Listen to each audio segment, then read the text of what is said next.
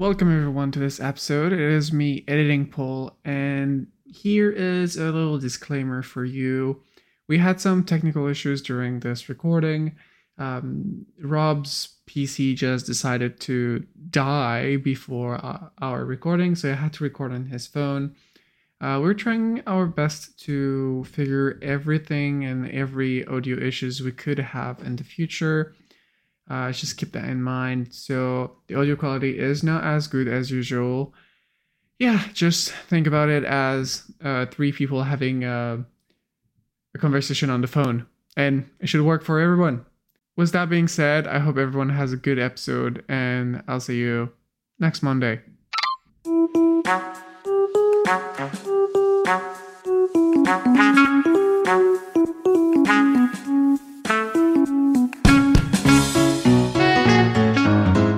And welcome everyone to episode 38 of the Slow Spin Society podcast. I am Paul, your usual co-host, and today I am with Rob and Carl.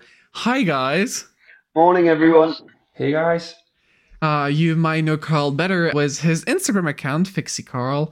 We're going to talk about it later. But just before, if you want to hear more about film photography, we talked about that again. Carl, new favorite piece of gear, just hint, wink, wink, it's a lens. It's a nice lens. And some Fixed Gear magazine, then you should definitely listen to the pre-show. You can access the extended conversation at patreon.com/slowspinsociety or by subscribing directly on Apple Podcast, but more on that later. Carl, first, welcome to the show. It's really nice to have you here. It's been a long time and the plan to have you on the show. Welcome. Thank you so much, Paul. It's really nice to be here. Thank you for having me. No problem. First things first, could you maybe introduce yourself for the people that might not know you, and how you got into fixed gear? Yes. I'll try to make it brief, but I think I got into fixed gear in around 2010-11, when the whole thing was kind of dying down, as you all know probably. So I was kind of riding on the back of the wave, and at that point, I think I'm from Copenhagen, Denmark, in Scandinavia. For those of you who don't know, in Europe. For those of you who don't know where Scandinavia is, and I know there are some. I think at that time there were a lot of people in Scandinavia who used to ride fixed and who spent a lot of money on fixed gear bikes, and they all kind of decided to sell them at the same time. And I was getting into building and working around with bikes, so I spent all my savings on different bikes and started like the collection from there. And then it's just basically, rolled on from there. So but for about, I think, 10 years. So it's been a while. Wow. What was your first bike, Carl? My first proper bike was the orange Marcy Special Sprint, that I found in New York City.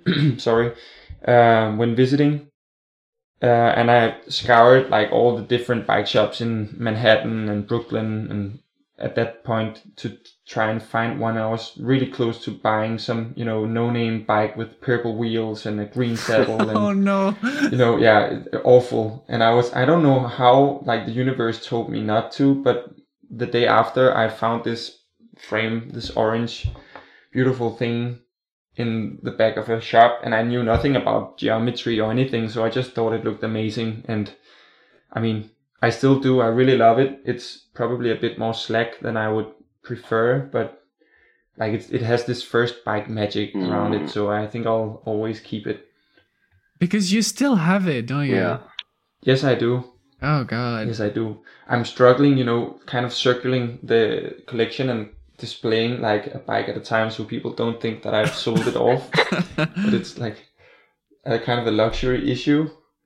But I still have it. Yeah, it's in the basement of my parents' house. We all have bikes in the parents' house. I was going to say, Paul, Yes. you have bikes spread around. You know that feeling. Yeah, I have bikes at my dad's house. I have bikes at my mom's place. I'm at girlfriend's place. No, back in Japan, they're everywhere. They scatter around. I'm really waiting for the day they will all be here at the same place, you know? Yeah. But yeah, not Yeah, yet. let us know if you need couriers to bring home something from Japan. I'll gladly go there. Yeah, I'm planning to go there too, hopefully. Rob, do you still have your first bike? Phew, God, no. No, I went God, no. no way. I went through so many major sketchy. I think I was a bit like Carl as well. It was on the around 2010, 2011 when I started my first. Went from BMX to fixed gear, and they were just super sketchy road conversions.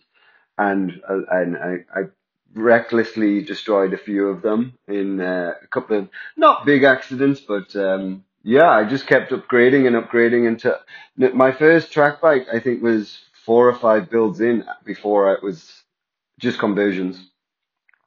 Oh, wow. Yeah, Nice. but I come from Newcastle. Newcastle's like 10 years behind London, so so I didn't even know what one was. I saw it, and it was an easy way to build a bike, which was faster to get around the city. It wasn't like I was into fixed gear. I didn't even know so much about the velodrome or actually the history of track riding. It was just a lighter, simple bike, a bit like a BMX in terms of no gears, no brakes, and but I could skid. So I was like, woohoo! I can stop. Oh, nice. Yeah. Interesting. Yeah, I gave my first bike to my mom. Oh. So yeah, I hope it wasn't a brakeless fixed gear bike. It was brakeless, but I did put a brake on it. But my mom does ride fixed gear, and it's my biggest Wow. flex. What? Yeah, that's. I mean, how haven't I heard about this before? That's incredible. You need to do a bike check on your mother. Yeah, she has my Bianchi Via Contondi, which was like a really, really cheap Bianchi at the time that I got. And yeah, I am 1 meter 81. Yeah. And that bike is a 53. And I think I rode it years before knowing it was too small for me. At some point I was knees. Exactly. And at some point I tried my friend's bike and I was like, well, that fits me way better. What's the problem with that, you know? Oh God, I think we've all been Yeah, there. it definitely took me a long time to find the right size. I kept buying bikes a little bit too small for me for a long time. Because I thought it's, as well, aesthetically, a smaller bike with a higher seat and longer stem kind of looks a bit better. But now I just buy the right size. Yeah. I am still mixed between like getting something a little bit compact and having like a longer stem, Yeah. or buying something the right size and not stabbing my back basically. But yeah. Because if I want a long stem, I don't want it to rise, you know. I want it to be flat. Exactly. But As long but as yeah. my balls don't hit the top tube too heavily, I'm all right. What a perfect metric. Yeah. I mean, it depends a bit on how long they are, right? Yeah. Yeah, exactly. Let's not go there. So a lot of people know you by your Instagram page and all of your sweet bikes. You said you were living in Copenhagen, and Yes. this is my personal question that always comes to my mind before anything else, and that's the first question I wrote there. Copenhagen is a city where on average it's raining 110 days per year, raining or snowing. Okay. Just tell me, how do you keep all of your bikes so freaking clean? Yeah, man. Yeah, how do you do that, Carl? Your bike, yeah. Well, I think what you need to do is you need to buy yourself 20 bikes, and then you can ride one at a time, And then, when one gets dirty, you just throw it somewhere in a basement, for example, at your lovely folks' place, and then you bring out the next one. And then once or twice a year, you can, bring a cloth and some water to the basement and then dry them off and then, start again. No, in all seriousness, I think like seriously having that many options, and I'm usually kind of riding a bike for a week or two and then swapping it out just to kind of get a feel for all of them and like feel that they are used. Otherwise I would sell them off, I think, but that means that they won't really they won't get to be that dirty. And I don't do that much fixed gear, single speed, anything I don't go like on gravel and stuff yet. I would really love to. I know you did a long podcast on that one as well. So I don't get my bikes proper dirty in that sense either. I see. But yeah, my main advice is have a lot of bikes, to swap between, so you can always have the clean one to ride. The main advice for life in general. N+1, right? I think I'm getting there. Yeah. I know you are. I kind of see your collection expanding as well, Rob. Looks really promising. Thanks, man. Thank you. I'm doing my best. I enjoy it. I enjoy the build just as much as the ride. And to be honest, I'm with you. It's like every other day or every 2 or 3 times a week, I'll swap it out. I'll jump on one bike and spend a couple of days on that. And then I know I want to get back on another bike because the feel is different and I want to feel like I'm using them. If they're not being used, it's kind of pointless to have them. Exactly. Yeah. Just as a side note, but the Patreon vote for this month's Patreon episode. So I put a few options out there, and the option that won was how many bikes do you realistically need? So we're gonna have an entire episode on that. That's amazing. I think it's gonna be some fun. One. Yeah. Yeah, it will be. I won't be joining that one, I think. Definitely. Is there an answer? Will we ever get to the bottom of the truth? How many bikes? Exactly. We all know the real answer is N+1, but exactly. We need some kind of talk to get to there, Yeah, exactly. We have to show people that we've kind of made an informed decision that this is the case. This is it, boys. We got the final answer. Exactly. I think that's what you should dub your next podcast. This is it. We got the final answer, and then just leave the rest to be unanswered. Exactly. So, how is Copenhagen as a city to ride? Because I don't know that many riders from Copenhagen. I think you're the main one, with probably Magnus. Yes. How is it? Like you said, it's raining for 110 days ish a year. I feel like it's a lot, and I mean, it feels like a lot more. Like it's raining right now, for instance. So usually riding in Copenhagen is wet, I would say, first of all, and cold. Mm-hmm. But also, I mean, it's a city built around cycling infrastructure in a way, which is really fascinating. And I think especially for people commuting and not really interested in bikes as the object, I think that's amazing. I think in the fixed gear sense, it's a bit limiting in terms of how you can ride.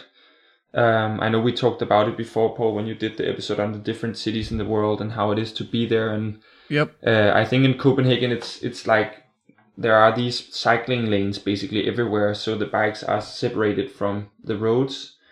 So when you go like in the road or do something, even just like riding across a pedestrian like crosswalk, people will get like freakishly scared and jump around, and like cars will honk, and it's kind of chaotic. So we have a very a strict system for how people usually ride.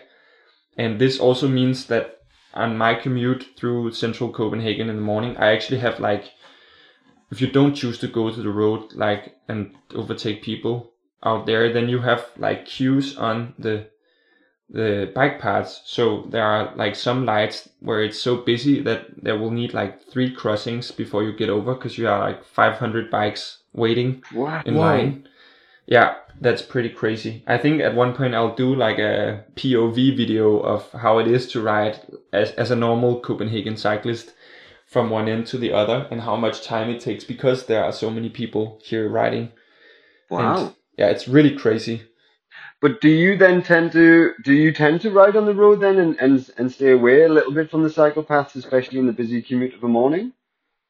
No, actually, I'm one of the more obedient Oh, cyclists. okay. I think I'm very it's not definitely not a popular thing to say, but I'm very like, there are very strict laws against like different riding styles and bikes in Copenhagen, as we are this kind of community built up around cycling. So the police is really aware, basically. So it's illegal to ride without brakes, of course, but they will give you a fine for each missing brake. You're supposed to have 2 functional brakes, and then we'll fine you for if you're riding, of course, without lights. I think that's a thing in many places, but also if you're riding like with no-handed, or talking on your phone, or of course crossing a red light, but also riding in the wrong direction, riding in the road, or riding across a pedestrian sidewalk or crosswalk.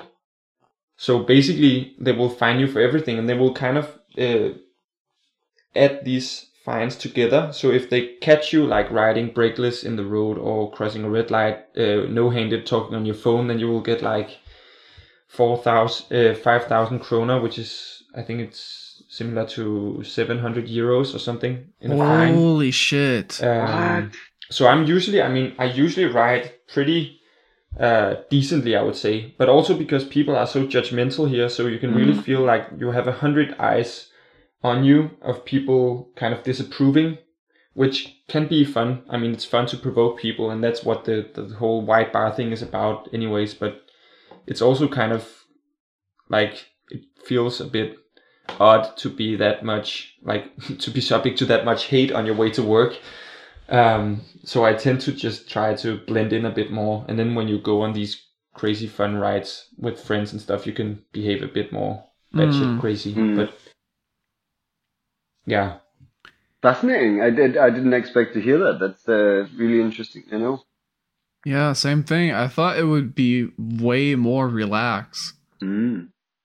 yeah. I mean, I think it's a whole thing that people are, and there's a whole like battle between commuters and road cyclists, and the whole thing of them not having a bell and yelling like, behind you, like move Yeah. aside, because they're like used to needing to push people aside to get past and stuff, and that's a whole thing. So it's really very stressful. I'll be happy to take you on a tour when you get here. It's kind of fun as well, but just it's really hard to do, like you see in San Francisco and all these really iconic places, like bombing down roads and having fun. There's a very strict system for that here. Yeah, I'd love to come to Copenhagen. I don't Yeah, know about man. you, Rob, but Yeah, that city yeah, inspires yeah. me. I think we should go together. Yeah, Definitely. definitely. Yeah. Definitely. I think I have like a small taste of what it is, because the few times I rode in the Netherlands with Fabian, I'm not I wouldn't say I'm a bad cyclist, okay? But You ride Paris, bro. if there is a red light and I see no one for miles away, then yeah, I'm gonna go through, you know? Of course. I mean, But Fabian was like, no, dude, we have to wait. And I'm like, what do you mean we have to wait? It's like, we have to wait. And I kind of understand like the entire like Scandinavian vibe of these are the rules and you better respect them. definitely. And to be completely fair, it should be the same for every part of the world. You know, you should respect the rules, because this is how it works, right? But yeah, well, I would love to go to Copenhagen. I think it would be great. Definitely. No, but I think there's also definitely something about, I mean, I think Fabian's from the Netherlands, right? Yep. because I mean we have similar, I think, biking cultures, and there's also something about the whole like municipality is doing a lot of doing a lot of initiatives basically to protect bicyclists. So basically, I think my Yeah. impression is that many places in the States and in Paris, for example, it's like it's you against the world as a cyclist basically, and it's like it's your own responsibility to take care of yourself, which in a way is of course, a lot more scary. And here we are very regulated in that sense. So here people are kind of making rules on your behalf to take care of you, which I think is really sympathetic because it's Yeah. like a pregnant mom riding like you see very many pregnant women riding around, and I'm always like, oh my god, if you crash, I can't even Yeah. think about it. But it's like we have a very safe system for riding bikes as a regular commuter here. So it's like it's only for those nerds and freaks and psychopaths riding like Yeah. wanting to ride outside of the norm. That's a bit more difficult. But I definitely feel you. I mean, it's of course I would also run a red light if no one was watching, and yeah, It's definitely a cultural thing. I mean, having an infrastructure for bikes has to help. We want more people to exactly. ride.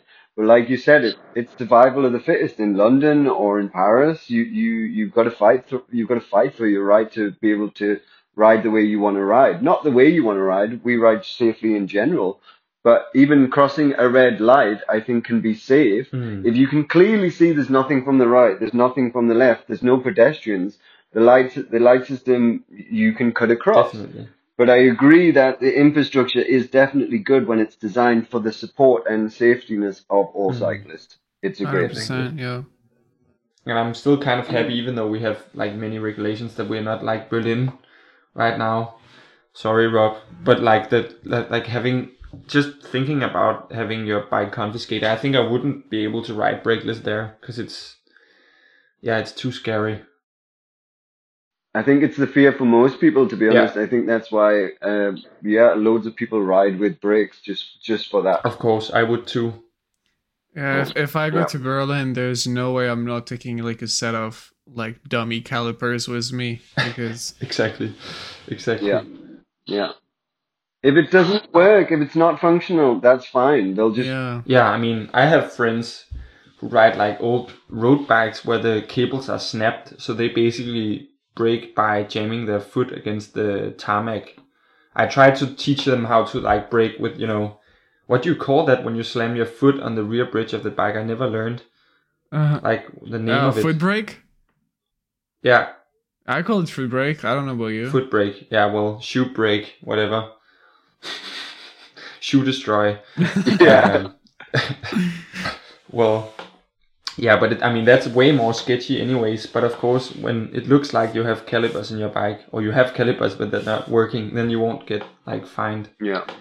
unless police starts testing your brakes. And I don't think that doesn't happen really. It happens in Yeah. Berlin. They definitely test It does. functionality. If they've pulled you, they'll safety check your bike because often at the bike shop we Wow. get people coming in and they're like, right, I need reflectors on my pedals. I need a front and rear reflector. I need a front and back brake that's functioning, because then they have to take their bike to the police station, show that it's now it's fully safe, and then they'll pay the fine, but they won't get their bike confiscated the second time. So you have two chances. First chance, they'll give you a warning and they'll send you to a bike shop to get everything fitted. If you get caught the second time without the modifications, then they'll take the bike. Wow. Yeah. I mean, it's nice to have a second chance, anyways, to have like a warning. Is Yeah, that? But is it a second chance for a specific bike, or is it for you in it's person? you in person. If you're on a different Yeah. bike, that doesn't matter. If you're on a different bike with no brakes again. So if you turned up and said, I have a new bike and it has brakes, then maybe that would be Yeah. alright. Of course. Yeah. The 20 bike solution doesn't always work. What the Yeah. hell? Yeah. That's Oh, that sucks. I mean, that's definitely input for the next episode, right? Yeah. yeah, yeah. Talking about that, so when you have multiple bikes, there is usually two types of person. the one that have everything built up and ready to roll at any given time, or the one that has a bunch of friends and enjoy swapping components and when he want to ride, and yeah, like just switching and sometimes putting with perf wheel there, perf wheel here. And what team are you on? I'm definitely on the second team. I mean, I would love to be on the first team because I feel like my threads in my bottom brackets are becoming tired of me changing bottom brackets every fucking 2 weeks. Yeah. But I have the unfortunate situation of always preferring like one stem or one set of wheels. Right now it's the 55mm carbon wheels because I think they go nicely with many things. It's very like conform visual aesthetic as well, but it's like they ride nicely and they're fun wheels, so I kind of swap them around on every bike I ride, which is super boring. And I'm trying to also stay a bit on the first team because I'm building up every bike, but then I'm just like every time I take a new one, then I'm taking it apart and setting the same components on it instead. So it's like I'm trying to trick myself into doing something more diverse, and then I end up building it exactly the same way. So I know that's not the I'm not happy about that side of myself. But just having cranks are so annoying. Having so many sets of cranks is the Definitely. worst. Yeah, 100%. Kind of a luxury problem again, but goddamn, it's annoying. I mean, I would love it if they just made one single one fits all, like one size fits all bottom bracket that just fit everything. But I know it's like imagining people agreeing on a solution is completely impossible and would never work. So, and I would have to throw out all my cranks anyway. So I think it's not really the right way to go. Yeah. Do you have a favorite bike among your collection? Oh, I feared that question. I've thought about it so many times, and I think I think maybe it was at one point definitely it was my Eddie Merckx, because it was so unique. But as I know, I fucked it up in spring. Yeah. There was this really nice Eddie Merckx MX Leader fork, which was like painted to match, and it was a track fork. And it was completely destroyed. Luckily, I think the frame survived, so I've been able to find a replacement fork. But it's a road fork, so it has more rake. So it's not as tight, and now the geometry of the frame is little bit sloping, which hurts my eyes so bad. So I've been in contact with some local frame builders in terms of maybe like if they could de-lug the whole thing and cut off some of the the tubes and assemble it again to make it more tight.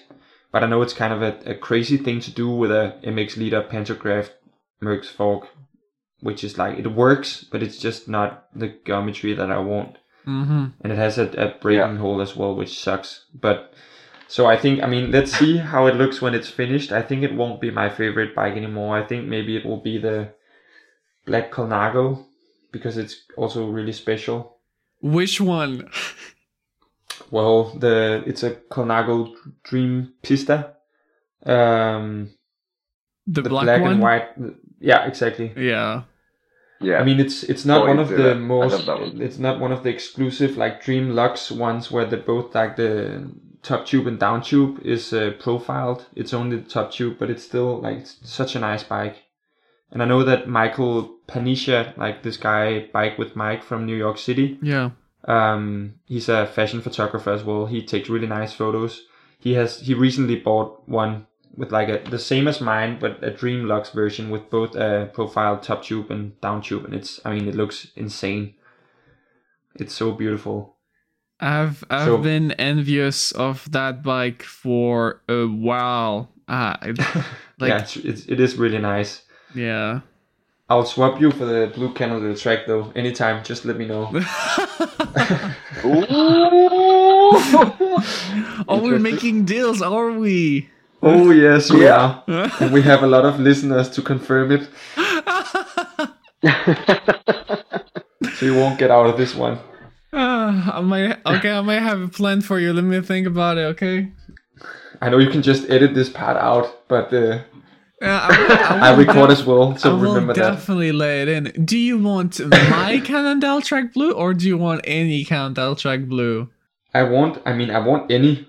I'm not very picky when it comes to Cannondale tracks. I mean, I've looked for a bloody Cannondale track for 11 years without luck.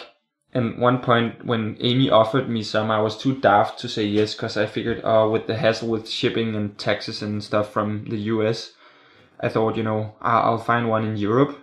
And now it's just not possible at all. So I'm still on the hunt. If you guys find one, or any of you beautiful listeners, I will gladly come and give you a kiss on the forehead. I'll pick it up myself. I mean, I'll ride my bike to you flat. I don't care where you live. I'll ride it to you and I'll pick it up and I'll be very grateful. Wow. You heard that? That's a statement to make. Yeah, you heard that before.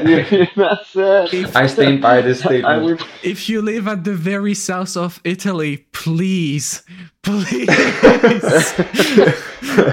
Oh yeah, well, I'm coming. Just like does a transcontinental on his Sinelli. Exactly. Can I call? Since it's quite clear that you have a very visual aesthetic appeal with bikes that you like. I mean, the fact that you just told us the fork had a little bit more rake than you were happy with, and it changed a lot. But this kind of shows in the style of photography you shoot with your bikes. All your shots are kind of clean. I mean, very clean in terms of locations you choose. Yes. How often do you get out and shoot, and how do you choose your locations? And yeah, just can you tell me a bit about your visual style? Definitely. Well, I think, I mean, it varies a lot depending on like how inspired I am to sound really corny, but basically, of course, schedule and how busy you are at the point. But I think maybe I go every other week. And basically, I just try to stay awake when I'm out and like check out for new spots. And like I'm very keen on shooting against minimalistic walls, like with a very simple finish. Yeah. And I remember Amy told me when I visited her in Portland, like, yeah, walls are fun, but it's kind of also really interesting to figuring out like a backdrop and the angle to capture that backdrop right with the bike in front and stuff. And that kind of opened my eyes in terms of how to shoot something that's not leaning against a wall. Also to get that kind of field of depth feeling of something with bokeh in the background. And it's a lot more challenging. I'm not really mastering it at all at this point, but it's definitely more fun to do that than to shoot against a wall, because that just feel like, I mean, documenting the bikes, which is also something fun, but it's more like a bike chick than an actually like shooting bike photography. So I definitely love to do more of that. And I think in that sense, maybe I just don't I'm too familiar with Copenhagen, so I can't see all the places like from a exactly. Yeah. So, but every time I see like pictures from Barcelona or London or Paris, I'm just thinking, what I would give to live there and shoot bikes there, with all the old buildings and structures and like the bigger, massive constructions. But we don't really have that much of that here, so it's always a bit of a challenge to do something new, and I'm not mastering it at all. To be honest, I think it's pretty clear that I'm redoing a lot of my shots, which is not always satisfactory. But then it's it's a combination of the build and the shot, so I'm not like shooting the same bike with the same build 2 times. Yeah. Or I mean, maybe people might disagree. I know it's like you talked about it last week, guys, but it's the whole thing about building bikes the same way with like Omnium cranks and Thompson seat posts and stems and stuff. I'm really like awful in that sense, because I do it like too much. I build like bikes so similar to everyone else. which bugs me out. I just mean Paul did a brand loyalty podcast recently as well. And the brand loyalty, it's like I love the quality of Thompson. I love the feel of it. I love the aesthetic of it. And for me to then be like, right, I need a seat post and stem for a new build, I will go back to it every time. It's me too. It's a really annoying trap. Can't get away from it. Exactly. Yeah. I touched on it in the pre-show as well. I just thought maybe for the main show. Were you influenced by Amy Danger in the beginning? Yes, I was. That's the very clear, fast answer. I think she was like one of the first people that I started like following, because I think it took a while for me to like actually go on Instagram and learn that there was also a community growing there. So for the first 3 or 4 years, I was mostly just on Pedal Room, and there was this Danish site as well called Fixie King. But these guys were all like really friendly guys, but they were all really skilled at building and shooting, and they had very like, I think that's a thing that people kind of give each other shit and stuff for fun on these forums, but they were all really experienced. I was a huge noob at that time, so I didn't really feel like I fit in there, so I was more on Pedal Room at the time. So I think she was one of like my first inspirations in that sense, and still is. I love all her shots. Yeah, I think she's inspired a lot of people. Her shots are some of the best shots still out there. I agree. Yeah, I agree. And I love that she's still shooting. I mean, I hope that she gets every pretty bike in the world, because she can document them almost better than anyone else. So it's like, I think she talked about that as well when she was on here. I think like the whole thing of owning bikes and shooting them for the world to see, I think that's a really, really nice way to put it, or to like to see it. Because it's so true that if you have these bikes and you are able to capture them in that beautiful manner, then you're actually able to spread the joy, I think, to many people who can enjoy them without owning them. Yeah, I think that's what I'm starting to learn more about now. In the beginning, I was shooting my bikes because I enjoyed it, but actually shooting them aesthetically in a way that I feel represents the bike and the way I ride, actually, and people experiencing that and getting feedback for that is really nice. I really like sharing it. Awesome. Definitely. I must say as well, Carl, you've been a huge inspiration. I mean, I really, really love the way. Thank you so much, Rob. You're sweet. Mega. I thank you for everything you've done, and I'll keep following and keep liking your content. That means the world. Thank you so much. It's really nice of you to say. It is the same for me. When I think we've been into Fixie around the same time, and when you started to get all those really, I think there is really like somewhat of a Carl aesthetic. Yeah, a Carl aesthetic. Yeah, I'll take that. But when I saw all of those clean shots and etc., my sense of fixed gear has grew in a little bit different way when people put a lot of stickers onto their bike, and the more used it looks, the kind of more street creds you have.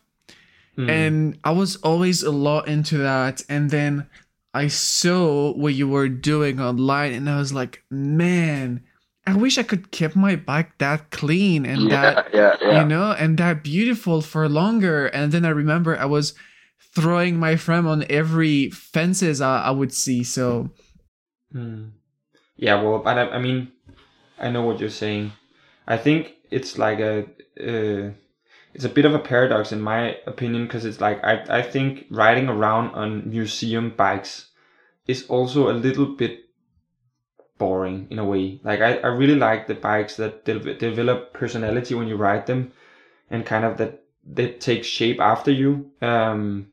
And I think like putting personalized stickers and stuff, even though it doesn't look clean, I think it really defines the bike in a new way and gives it like new life. Now I'm kind of contradicting my own style right now, but sometimes I'm questioning whether it's way boring to have something so simple and so clean and always like polishing it to a shine. I think there's also a lot of character and charm in like showing bikes how they are and how they are written. And there's Yeah. this guy, you probably know him, like CS Krill or something. Yeah. Christian from Pedal Room. He has this Parallax, which is custom painted with a pink chinelli going from the top tube down the fork, and it's been stolen and recovered. And I think it was like custom painted in 15 or something.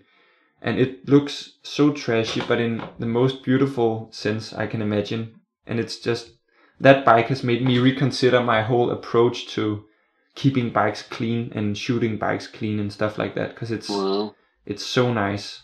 If you haven't already, go check it out. I have no idea of where to find it yet, but I think it circulates the internet all the time. Do you know that picture, Rob? No. Dude, I'll send that to you later, but okay, the whole thing is, so it's a parallax that a custom painted it into in white, and was that Sinelli pink decal at the front. And I think he took some shots 3 years later. He's been riding this every day as a pure beater, and not really swapping parts or anything, just riding. He took shots 3 years later on the exact same angles that he took the first shots. Wow. So, yeah. So you can see the difference and where the paint scrapped and where he switched stuff, etc. And he did the same thing 3 years later again, so 6 years later from the original build, with exactly the same angles again, and that was probably like a few months back. Definitely. And yeah, I saw that and I was like, man, this is the coolest thing ever. Definitely. And it's like he kept the bar tape on it as well. Yeah. As I remember, like this tanned, like was bleached by the sun. This cotton tape that turned brown used to be black. It was all torn up, and he kept it on, which is really cool. Is there detail shots as well? So like the detail 3 years later, 3 years later, so you can actually see the wear of the bar tape. Exactly. Cool. You can see the head tube, how scratchy it is, and yeah, it's really nice. Yeah, that's cool. But yeah, it's an amazing set of pictures, and in some way, I thought this was amazing. And in another way, I was really jealous that I haven't thought about that before, you know? And I was like, man, I wish I could have done that. Yeah. On your mass work, for example. Yeah, my mash work is doing some kind of use, but you know, it's a mash work between many others that just rust in a little different way. But I was thinking about that recently, you know, that for example, so Christian has that mash parallax that he's been using forever, and Kieran Berlin has a titanium Cockmo that he's also been using forever. And there's like a few people like that got a bike that's one bike only, get it out there, ride it every day, and the thing just evolves with you. Definitely. And because you only have one bike to ride, it makes that aging process so much faster, and it gets so much character faster, you know? Exactly. Yeah. But I do like changing my bike. I do like the different. Yeah. Yeah, man. I really like the feel of riding a different bike. Talking about some of your bike, I know a lot of people have questions about your Dolan prototype. Yes. Do you want to talk a little bit more about that one? Sure thing. Where should we start?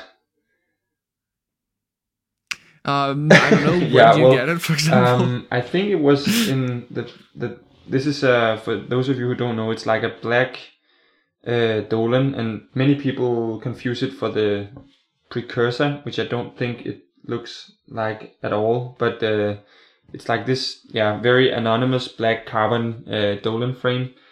that I think was, I don't know why it circulated in Copenhagen, but I'm the third Danish owner, I think.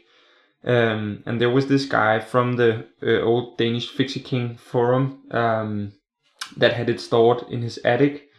And I was really close to buying a Zeta from another guy, and that deal fell through. And I just wrote this guy whether he wanted to let it go, and he was like, "Sure, why not? It's not seeing any use."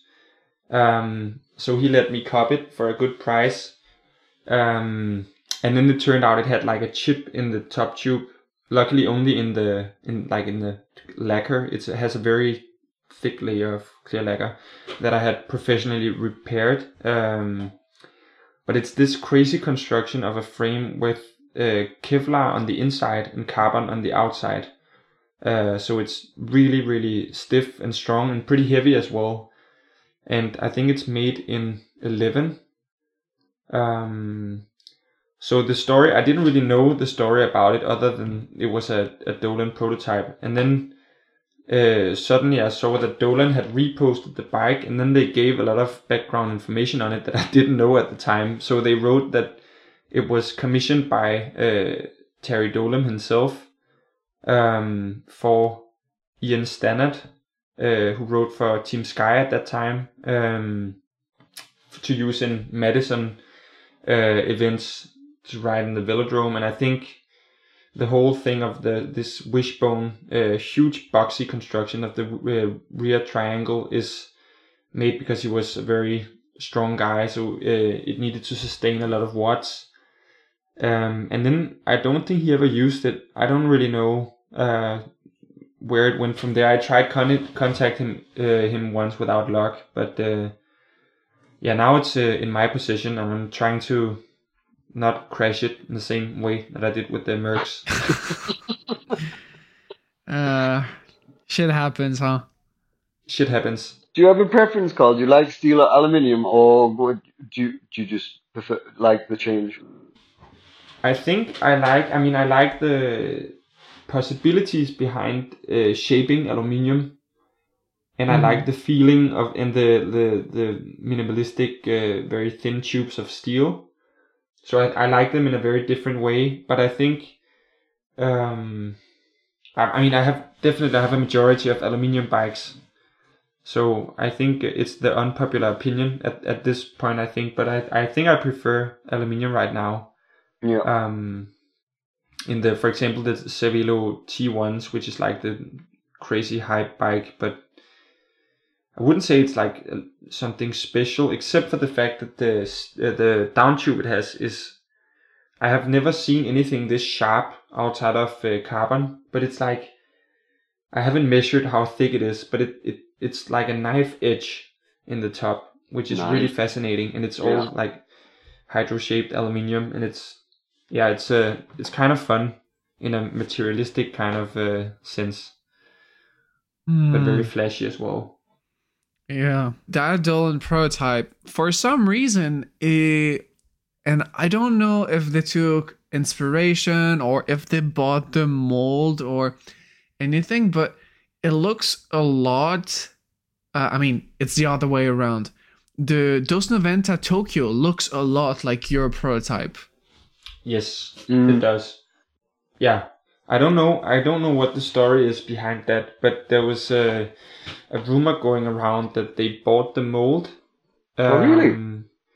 I don't know. I mean, now I'm kind of at jeopardy of saying something wrong, so that's please what don't I heard take too. me up on this one. But I think, I mean, the Dolan is made by Sato Cycles in Italy, and it's handcrafted, so you can see like there was this carbon nerd guy who he does carbon repairs and stuff. He checked it out because he wanted to see how the Kevlar and carbon was being bonded.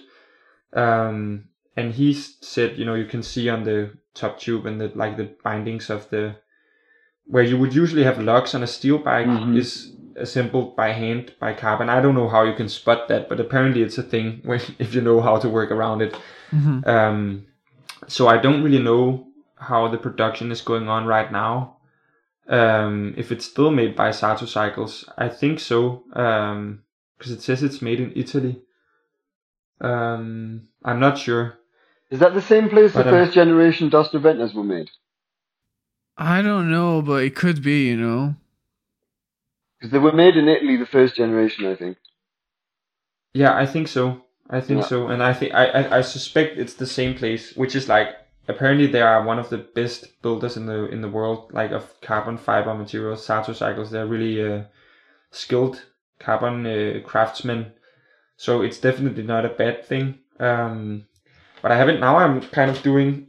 I'm not working for Dustin Venta, but they gave Magnus and I a frame last January that we've written around a bit. So I haven't actually asked them about it, and I think I've been a bit. I knew there was maybe not something that they wanted promoted Yeah. too much. So I've tried to dial it down a little bit in respect in that regard. But I really don't. I don't think it takes anything away from the Dustin Venta that it has this backstory. I think they should almost promote it. Yeah. That it was basically developed like for a velodrome for this person from Team Sky. But I think they've also I think they've changed the geometry a little bit, so it's a bit more slack in the seat stay and the crown tube angles to make it a bit more comfortable for street riding. Just city riding and street riding. They've made. Yeah, I think they've exactly. made it a little bit Exactly. more comfortable. Yeah. Yeah, definitely. Yeah, don't worry. We'll ask them directly. I'm not planning to getting sponsored by Dos Noventa anytime soon, so I can just ask them. Don't worry. Yeah. Sounds cool. Sounds cool. So you got that bike from a guy directly in Sweden, right? No, Denmark. Denmark. He was a local. Yeah. Oh, from a local. And how is the secondhand market over there? Is there a lot, or is it somewhat scarce and you have to import a lot of things? I mean, it used to be a lot. So every single bike that I own, except for the orange Marcy, I think. Yeah, every single bike I own, I've bought locally in Denmark. Oh. So That's cool. I think that kind of puts it into perspective. I've had these Bianchi Pista Concept and this D2, which is also made at the Ripardo Corse factory, and a lot of like interesting bikes that I have no idea how originally came to Denmark.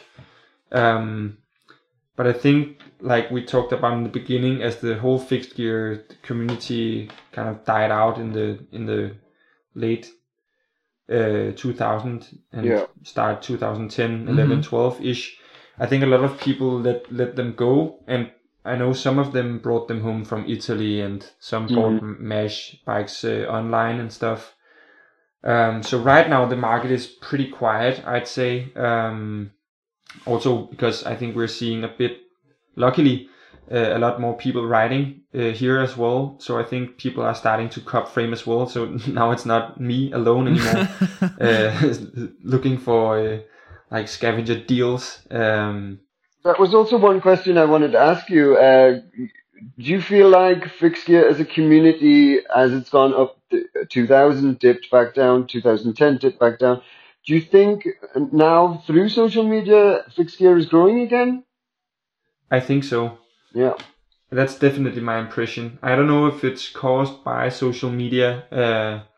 I know that I personally, one of the things that I prefer, because there are so many bad things to be said about social media and all the things that it can cause and all that shit. But it's, the whole, again, a huge cliche, but the whole, bringing people together. I mean, me meeting you guys on there, and I've spoken a bit to Patrick Fixiking from San Francisco, because he did these very successful fixed gear rides there. And I know San Francisco is like the mothership of fixed gear in the States, at least. So I kind of wanted to learn how he did that and how he got so successful with it to maybe implement it in a way back home. So I think in that sense, it's definitely helped, because people, see communities growing around the world and find inspiration to do it themselves. I definitely think with it being quite a small niche, we're not skateboarding, we're not BMX, we're still, pushing what we like as a passion. And I think social Exactly. media has definitely played a part in a smaller niche. There's more people interested and then asking questions and then learning and then joining the community at the moment, I think. Exactly. Yeah. Exactly. Agreed. Mm. I've got one more Which is quick really question. nice. What do you Yeah. think about fixed gear freestyle?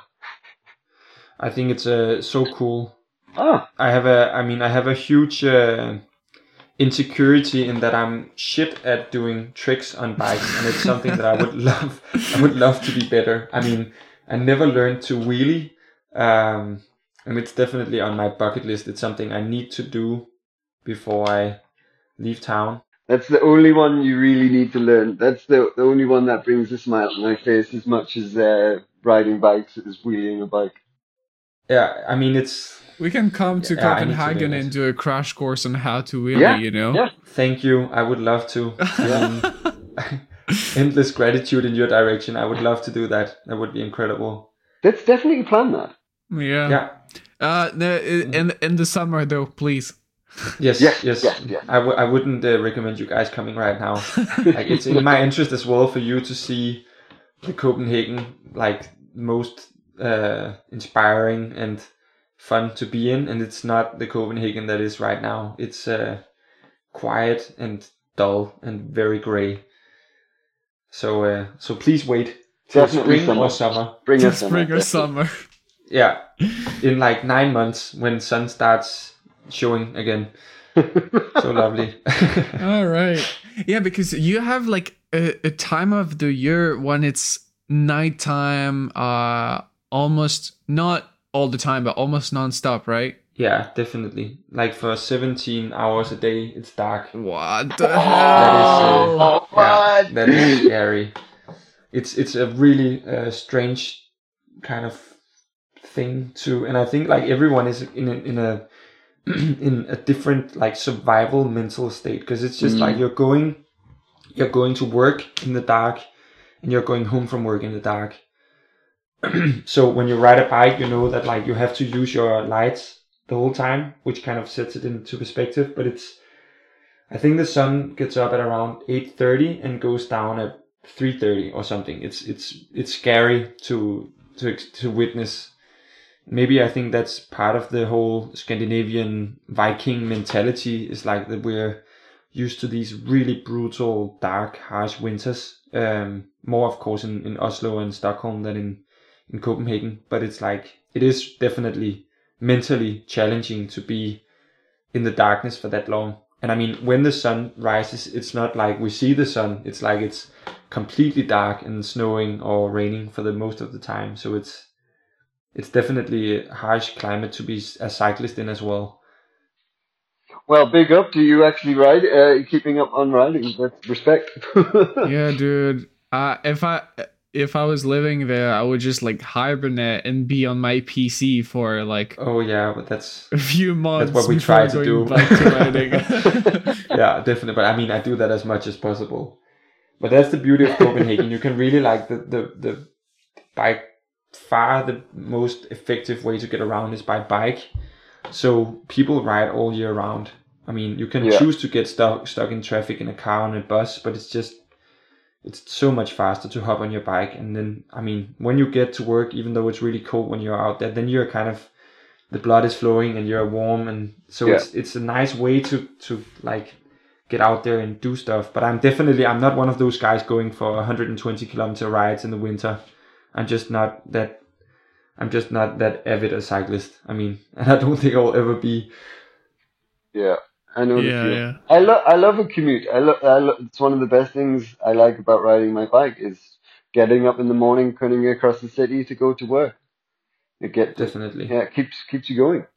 That's definitely. interesting that you say that because I used to love commute. Like it used to be my favorite thing ever. Now in Paris, I find the traffic so hectic and so problematic to go around Mm. that I enjoy more long rides and I kind of despise commute. And when I need to go to a place when I know it's a little bit too far to walk there and I'm really lazy, so a lot of things is too far. So I need to take my bike. I'm kind of like fuck, I need to take my bike. I know I can't lock it. I know it's gonna be traffic Yeah. on the way. I know so many stuff. And yeah, now I'm more into like longer rides or trick Mm, sessions or things that definitely. you're gonna go at a place. Yeah, that's really nice as well. But one question for you guys, like how do you get around? Like, do you have a beater shitty bike, or do you bring your bikes basically with you everywhere and don't lock them outside, or how do you I never go lock my about doing never that? lock my bikes outside. The longest is No. 15, 20 minutes while I'm in the supermarket, and I will always go to a different supermarket, so I never regularly lock my bike, and I have a good lock, but I don't often. I take it to the bar if I'm going for a drink, and I can always see it. I take it upstairs to my flat. Yeah, Yeah. I'm not one for leaving my bikes anywhere. I don't carry a lock either. I just I don't stop at places. Yeah. It's dumb, but you know that lock or not, your bike is gonna get stolen in Paris. Definitely. So Yeah. Or I don't uh, damaged. think it's dumb. It's yeah, or damage. safety precautions. Yeah, Yeah. definitely. So yeah, and for like the beater bike, I don't really have a beater bike. I have the Mashwork that I ride most of the time. Yeah. That kind of looks like a beater, but there's also a pair of zips on it, so I don't know if it's really a beater. Yeah, your beater is your mash works with No, your it's not. zips. Yeah. So it's It's I also can tell you, Paul, it's not a beater. Yeah. it is also my travel bike. So I think no, I don't think I really have a beater. I just don't lock my bike. Definitely, when That's a I nice. used to live in Newcastle and London, I had a beater because I would tend to lock it up and leave it for some time. But since I started this whole thing again and started riding more beginning of last year and building more, I've just gone away from that and just keep everything safe all the time. But that's the worst Definitely thing makes sense. about where I live is even if you have a beater that looks like utter shit, people will still steal Yeah. it, Yeah. which is That's crazy. that's just so annoying. Yeah. I mean, I think I remembered Amy once doing like a report on Japan and like how she loved that you could basically leave your bike unlocked in a square and come back hours later and find it still. I don't know if Dude, that's over exaggerated, but it's like it is not. definitely not the case here. It is not. When I was living in Japan, I had an apartment with my girlfriend, and the limit was 3 bikes inside. And I was like, okay, sounds good. 3 bikes inside, no Yeah. big deal. So I had 3 bikes inside. I had a few frames in like the walk-in closet we had, so not Okay. built up, Yeah. And at some point, I needed a little bit more space. So I was like, I can maybe like put one outside and we'll see how it goes. And I started to just put one outside of my place. To my defense, it was not directly in front of the road. It's a little bit. You need to go Yeah. into an alley. Okay. But I was locking it in front of my place, and there was nothing to lock it to, so I was only free locking it. And years passed, and then I just started noticing that after like 2 or 3 years, I just had like 3 bikes, like 3 expensive bikes in Yeah. my alley, and just not locking them all the time. I think like That's my GT, incredible. my Cannondale, and my Parallax was there. Wow. And I like would if steal them. if someone would come at that point and just like steal it, that would have been like the biggest bargain of all time. Yeah. But nobody But they did so. didn't. Yeah. Oh, that's incredible. How long did you stay in Japan? I stayed 4 years. Yeah. Wow, that's cool. It was I would it love was to go. nice. I've never been. I'd love to ride Japan, Tokyo. Yeah, Yeah. me I too. mean, it is definitely into my. I was planning to go back, but COVID and everything, so it didn't happen. Yeah, So it is still on my list, and I still want to get my shit back. So I have a makes few sense. bikes over there that I wanna I wanna get back. So yeah. But you have a parent living there, or what? No, absolutely not. No, I went on my own, and then I met someone. We lived together for a while, and then I went back to France to do like some. I don't know how I convicted myself to do some studies, but I went back to France to study. And then the plan was to spend a year in France and then go back to Japan to open a bike cafe. And then COVID, and then we are here 2.5 years later, and borders are still closed. So yeah, I'm still waiting for borders to open, and then I'll see what I'll do. But yeah, a bike cafe. That sounds nice. Yeah, a lot of my bikes are in Japan now, so I really want to go back. Yeah, I get that. Yeah. Oh, that's crazy. We'll keep our eyes peeled for a bike cafe and the new pedal room site and all the other stuff you've got going on. Yeah. Sounds like you need something to do. Exactly. You're clearly not busy. Yeah, no, they're definitely not busy enough. I still have a list of projects on my wall that I need to tackle, but I can just add more lines to the thing. Yeah, of course. Always extend it with another paper or something. Exactly. It's like a different piece of paper barely taped to it. Like, oh yeah, there's still that stuff to do. Yeah, you don't even have time to tape it. Exactly.